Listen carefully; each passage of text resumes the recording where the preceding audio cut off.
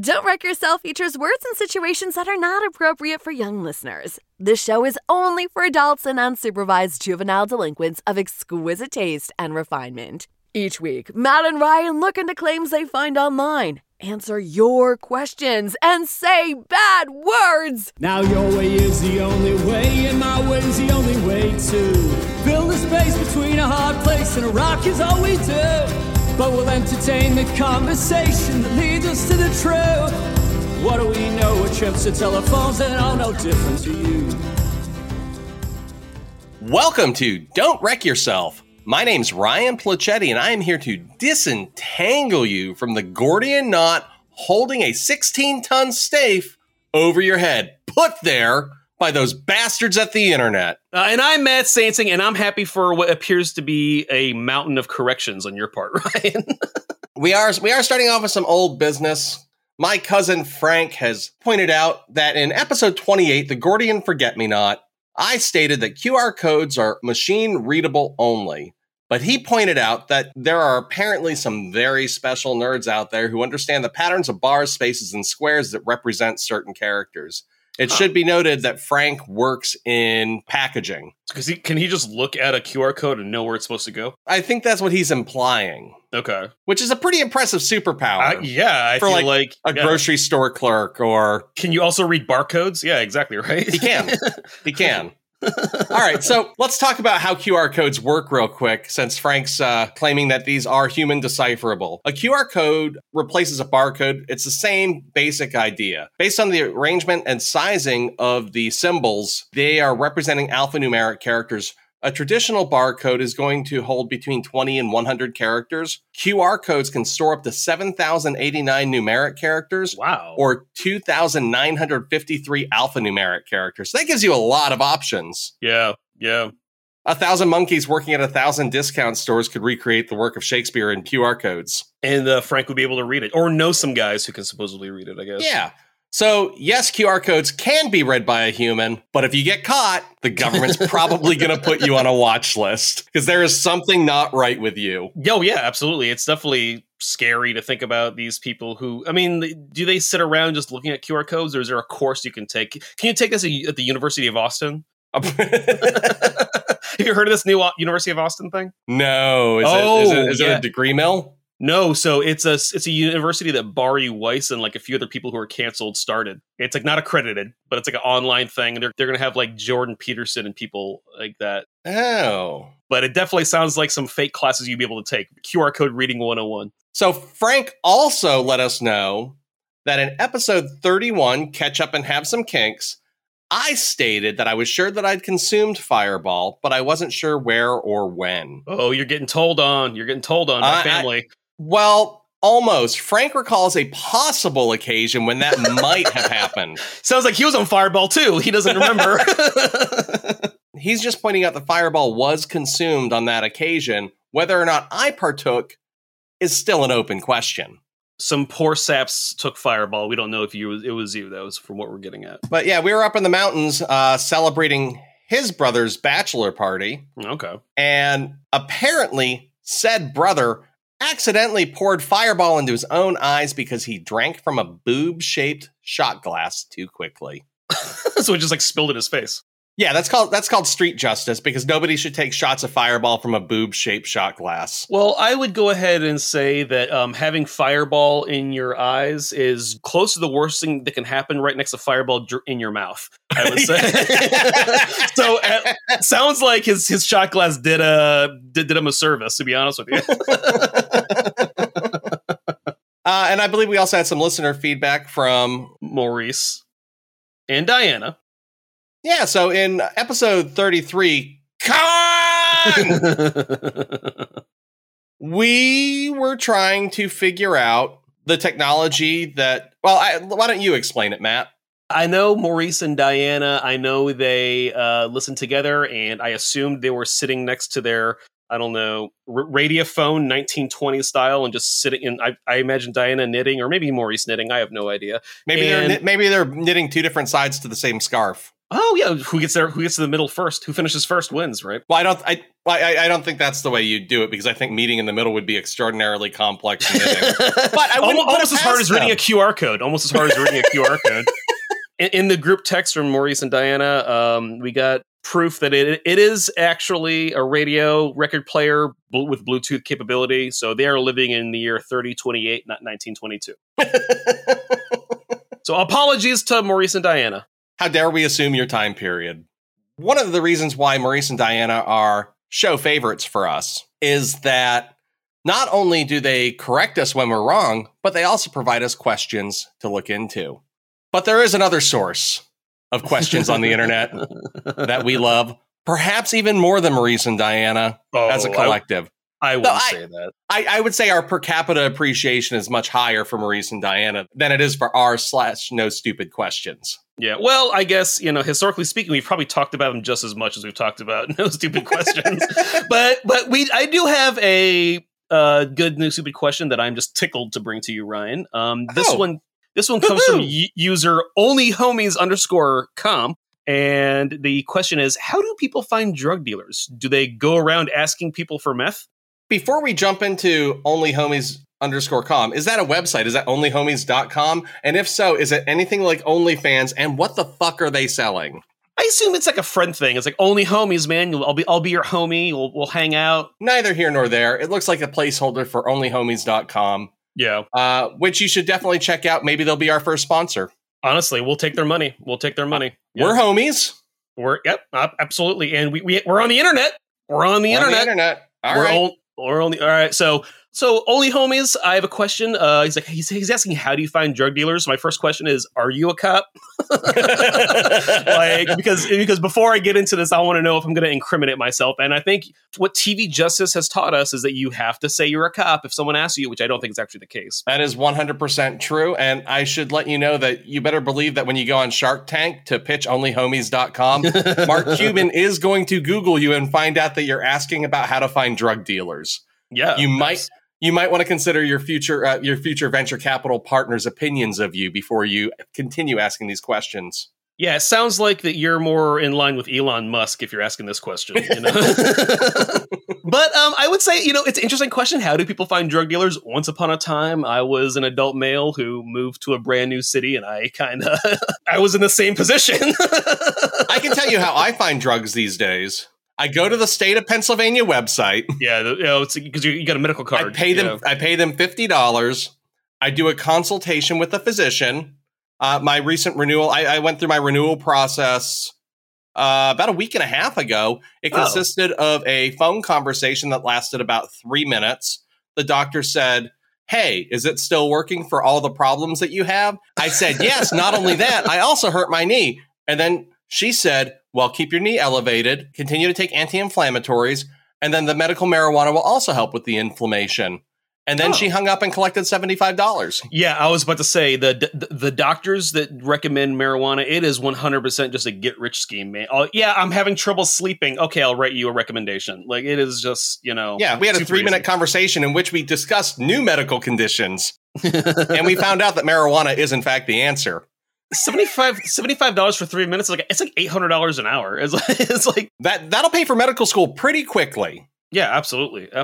So I think when it comes to finding a drug dealer, one thing you have to understand is that drug dealers assume more risk because if they're selling to someone who's a cop, they're going to go to jail and they're going to have to get flipped, right? Yeah. So the drug dealers, by and large, can be more selective, and maybe they should be if they're good. Yeah. Well, that's why I only use government-sanctioned drug dealers.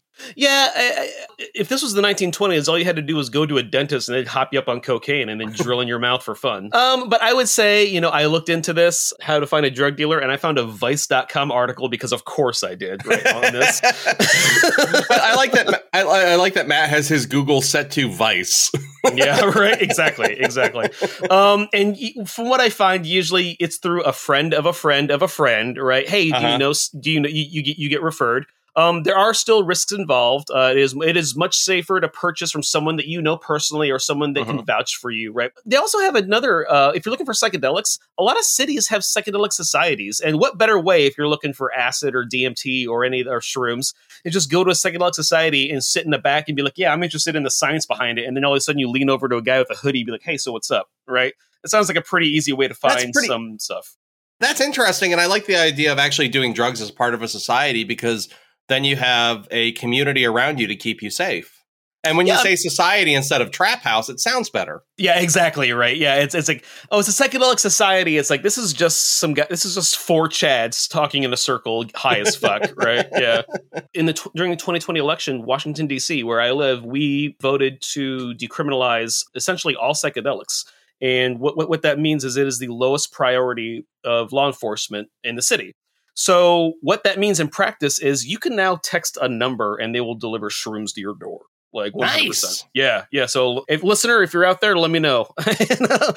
we'll talk over a Signal or any other encrypted apps. Right. So yeah, that's as far I'm willing to go with self-incrimination, I think, which is pretty damn far. That is pretty far. And I'll let you listen to the episode before we publish it. Oh, no, I'm totally fine. I'm totally fine with it. Yeah. So there you go. There's more than one way to build a trap house. And I was scrolling through, I think it was on Facebook or Reddit. It was a screenshot from what looks to be probably Tumblr, but it says this is, and I am not joking, an 1882 U.S. patent for a mouse trap. And it's the most American thing I think I've ever seen. And beneath it, there's a picture of a mouse with a gun pointed at its head. looking down the barrel of like an old Western revolver is what it looks like. Yeah.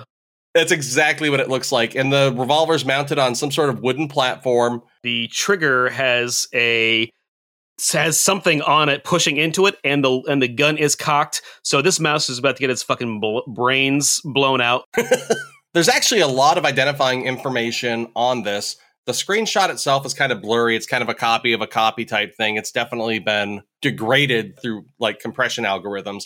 I found the patent number is a 6-digit number, but it was unreadable. However, the name of the inventor, J.A. Williams, is in a large font and is clear.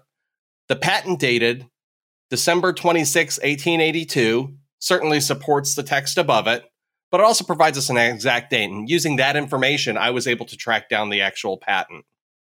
So is this real? Absolutely it is. It was filed on December 26, 1882. Its patent number is 269,766. And the inventor is James Alexander Williams. How the hell is this a patent? It's just a gun set up on a trap. Like what's the proprietary technology here? The proprietary technology is the arrangement of the parts. So what's proprietary here is the overall mechanism and the act of using this for pest control. It will come as no surprise that James Alexander Williams is a Texan. This is literally a Wild West mousetrap. But if you think about it, it kind of makes sense. So let's say you're a farmer in Texas and your fields are getting torn apart by burrowing animals. You could set up this contraption outside of the hole of such an animal. It comes out while you're not there. It goes off, alerting you with the noise of a pistol shooting that the trap has been triggered. Yeah, I was just thinking that this guy is sitting in his ranch-style home, and you hear, bam! He's like, got another one, Martha. Exactly. What if there's two mice, is my question.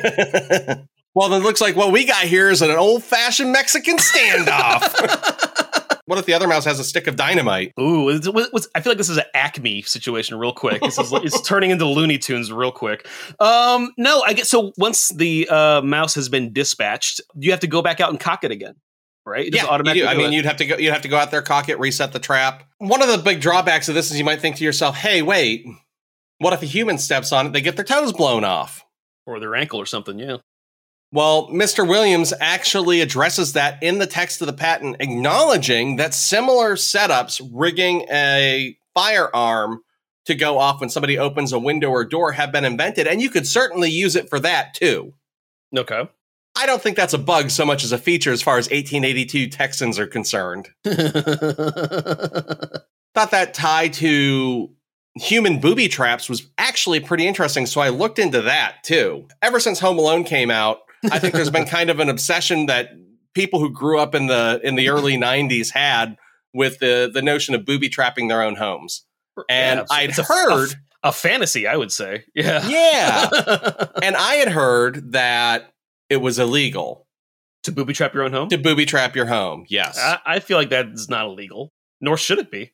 If you kill someone, then you're well. That's the problem. Well, that's kind of what the issue is. There's a 1971 case in Iowa, Catco v. Briney, in which Briney, a property owner, inherited a large farm when somebody died, and after a series of break-ins, put a steel plate over the bedroom window so that people couldn't see in, and they rigged up a shotgun to go off at point-blank range. And one of Briney's companions had said, hey, why didn't you aim it lower so that way you're not killing anybody? You're just maiming them for life. And that's exactly what happened. A local gas station attendant named Catco had noticed the property while hunting in the area and assumed it was abandoned because the lawn was overgrown and nobody lived there. So he went in there and stole some like old jars that he considered to be antiques. So he was burglaring the property, though the property was uninhabited. Just because something is uninhabited doesn't mean you have free reign to go in and take whatever you want. It still belongs to somebody. So Briney had set up this trap. Catco went back in with his friend to go find more antiques. And he opened the door to the master bedroom. The shotgun went off at point blank range, and it blew the lower part of his leg off. Holy shit. What kind of gun was it? Shotgun? It was a shotgun. Okay. Wow.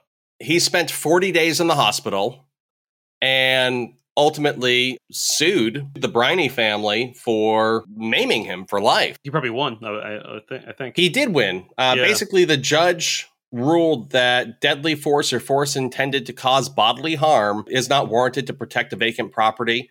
So things like, you hear the castle doctrine a lot, like if somebody comes into your home, but you literally have to be in the castle for the castle doctrine to apply. Yeah. U.S. law tends to prize human life over property when possible. So in this case, if the property is uninhabited and you set up a trap, you could go to jail or at the very least be found liable for any damages caused, even to an unlawful intruder. So you and I, having both served time in the military, are also pretty... I like how you talked about it like it's a prison sentence. Yeah, we did time in the Army. We both did time.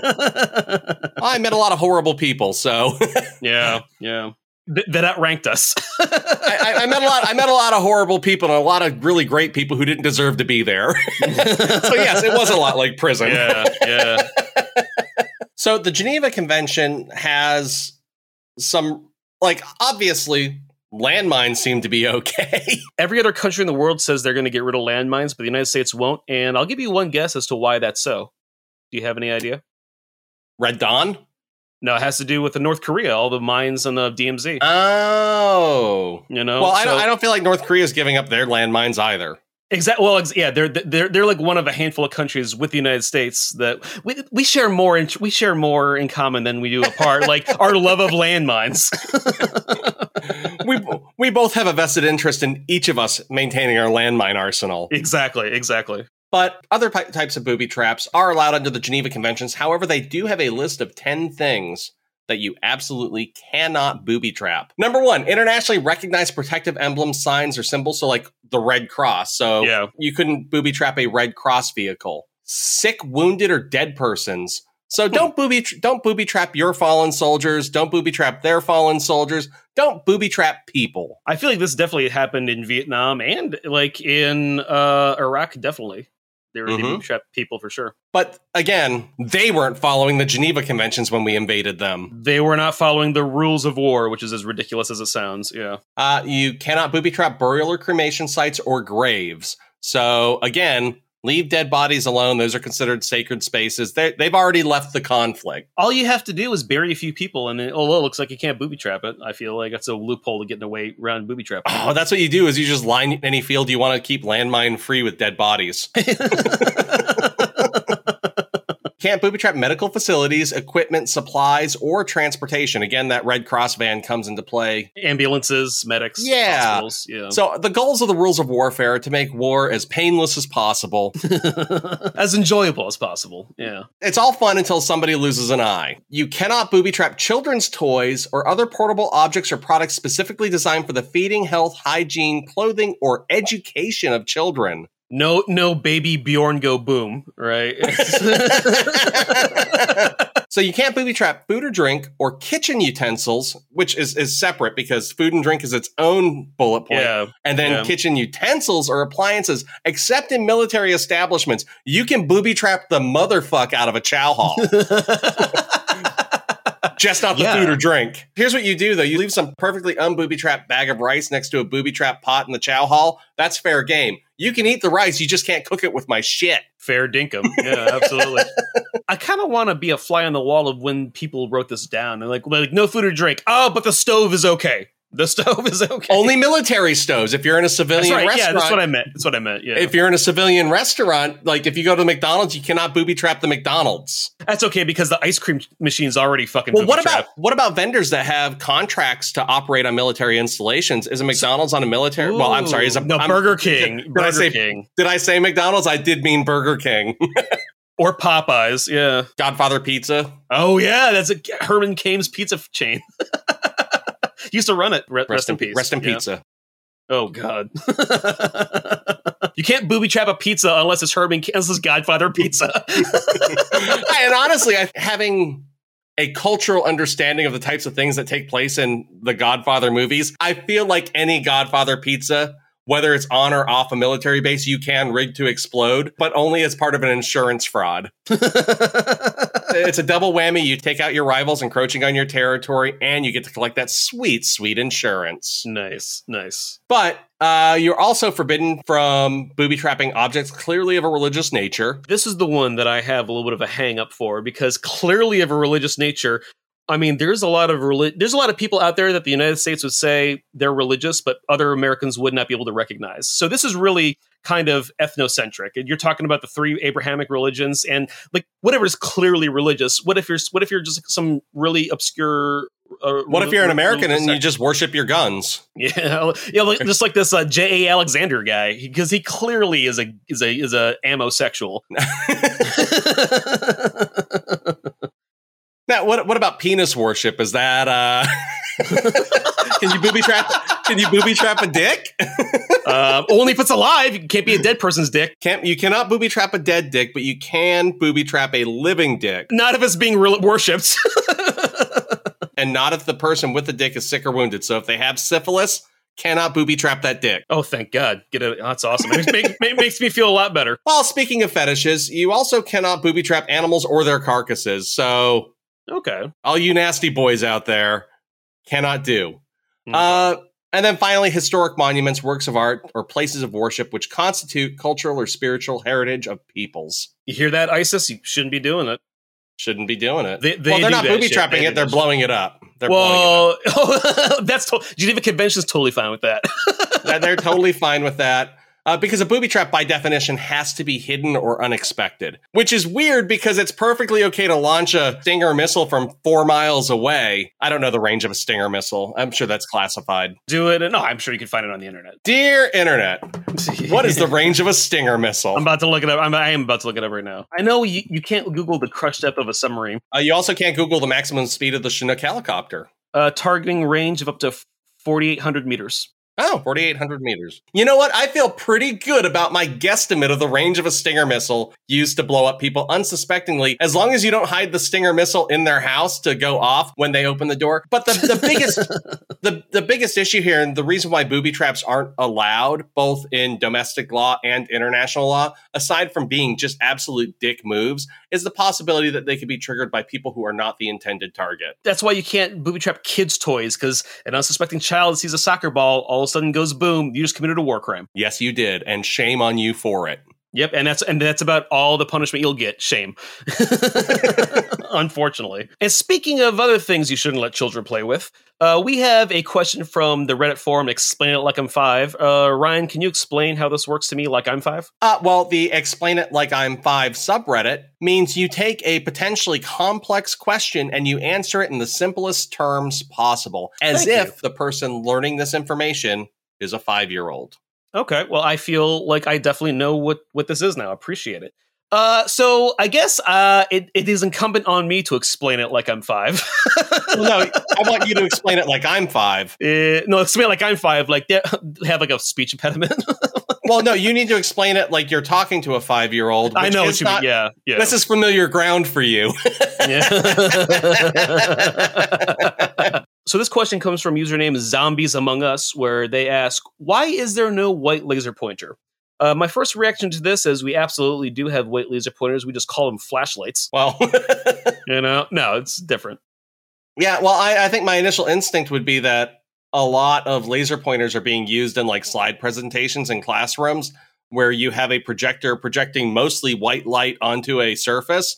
And so you would lose the laser pointer except where it crosses, say, like the text or an image. Yeah, so the reason you don't have it is because it pisses off teachers. Yeah.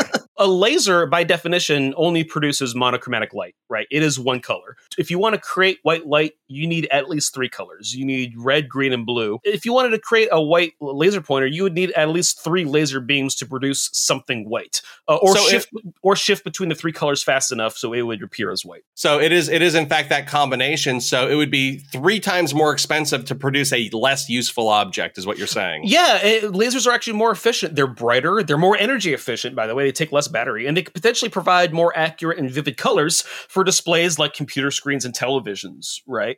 But this is actually interesting. Researchers at Arizona State University, they've actually created a white laser, and they did this. This is kind of physicsy and kind of, it's hard to explain it like you're 5. But essentially what they do is they take a thin layer of semiconductor that measures, like 1/5 the thickness of human hair. It is extremely small, right? They have 3 parallel segments, each supporting laser in one of the 3 elementary colors. The device is capable of lasing any visible color from red to green to blue and any color in between. So when the field is totally collected, a white color emerges. So the way they do that is it has to do with all color is a different frequency. They were able to get a precise enough frequency where they're able to produce white light. So I think we've answered this question in a couple different ways. Why is there no white laser pointer? The answer is yes, there is. Yeah, well, there is now. That is the answer for your 5-year-olds out there. That is the 5-year-old answer. There is. You just need to have multiple frequencies of light added together in order to produce the white laser. The utility is just not marketable and the cost is prohibitive. So I think that you've satisfactorily provided an answer that is discernible to a 5-year-old, 1. And 2, I think you've provided us an answer that is more suitable for a slightly older audience, which presumably this person, although requesting information like they're a 5-year-old, is in fact probably older because 5-year-olds should not be on Reddit. I was just about to say they should. Oh, this is the only forum they should be on Reddit. This is the only subreddit that's appropriate for them. But I actually found something else that I thought was really interesting online, and it was kind of related to something near and dear to Matt's heart. So I turned it over to him and said, "Please explain this to me." Yeah. So this is a meme. Text of the meme essentially says, "Hufu, HUFU." is a healthy human flesh alternative, a plant-based meat product developed for vegan cannibals. The tofu product was originally marketed towards anthropology students studying cannibalism and those wanting to give cannibalism a go without actually having to give cannibalism a go. So yeah, Hufu, human flesh tofu, this was advertised online only for 1 year, between 2005 and 2006. Okay. The product was said to carry the taste and texture of human flesh. Okay, so I guess you've answered the first question, whether this is real, and the answer is yes. Absolutely yes. The second question is, can I get this? And the answer apparently, no. No, so as far as I can tell here, the initial stock of 144 boxes of Hufu sold out in just 2 days, and the CEO of the company, which is his name is, I love the name, it's Mark Knuckles, but okay. It's not. It's Nuckols, but we're gonna call him Marky Knuckles. All right.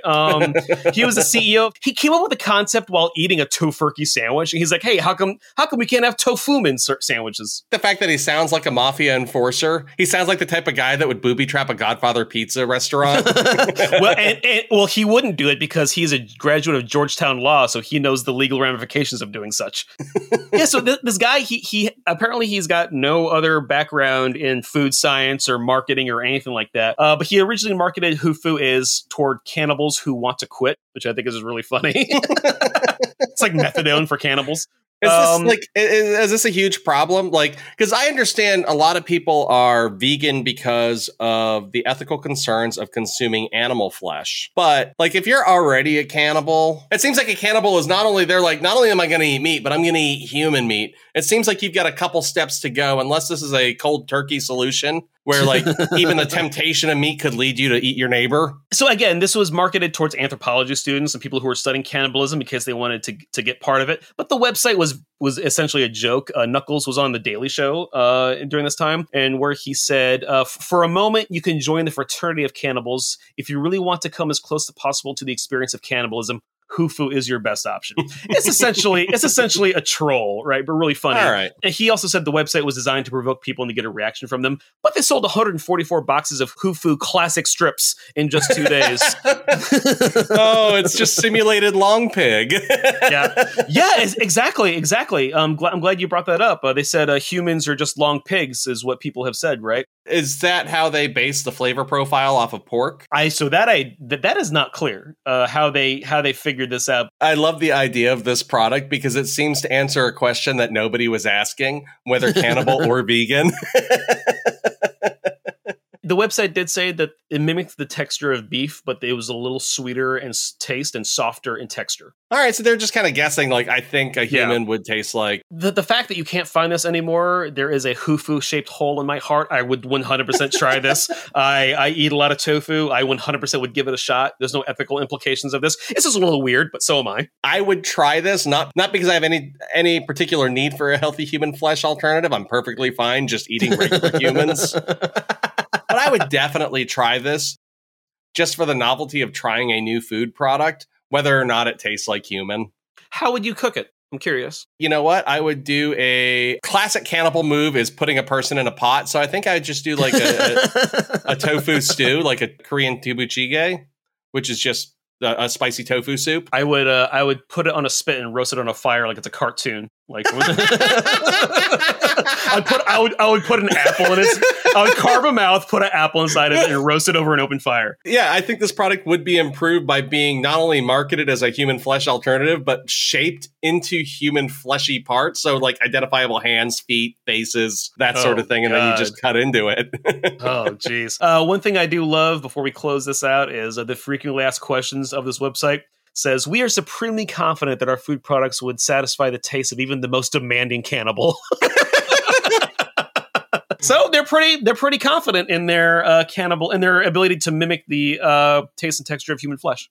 So, I mean, if you're a cannibal with a PhD and a posh British accent, this is the product for you. Most certainly. All right. Well, you heard it here first, Dr. Lecter. They definitely had recipes on there. One was like liver with fava beans on there. Definitely a nod to Silence of the Lambs. Well, we might not be able to Google the crush depth of a United States submarine, but I would crush the shit out of this food. Here's a question. Would you be able to booby trap the Hufu, legally speaking? No, because it's food, and it's also maybe it's mimicking dead people. What if it's in a military stove? I guess is my question here. You can booby trap the stove, but not if it has Hufu inside of it. That is a fantastic question. If it's being presented as a food substance, what if you use the Hufu to make a facsimile of a dead body? Okay. Like it looks like a human, it feels like a human, it tastes like a human. Oh boy. And then you booby trap it, kaboom, they're done. If it is food, by virtue of it being food, you cannot booby trap it according to the Geneva Conventions. That's what I would say. Well, that's disappointing. I would be curious about sex dolls. Are sex dolls, can you booby trap a sex doll? Or a sex robot? You can definitely eat one if you're brave enough, I'll tell you that right now. You can booby trap your sex dolls as long as they're not edible.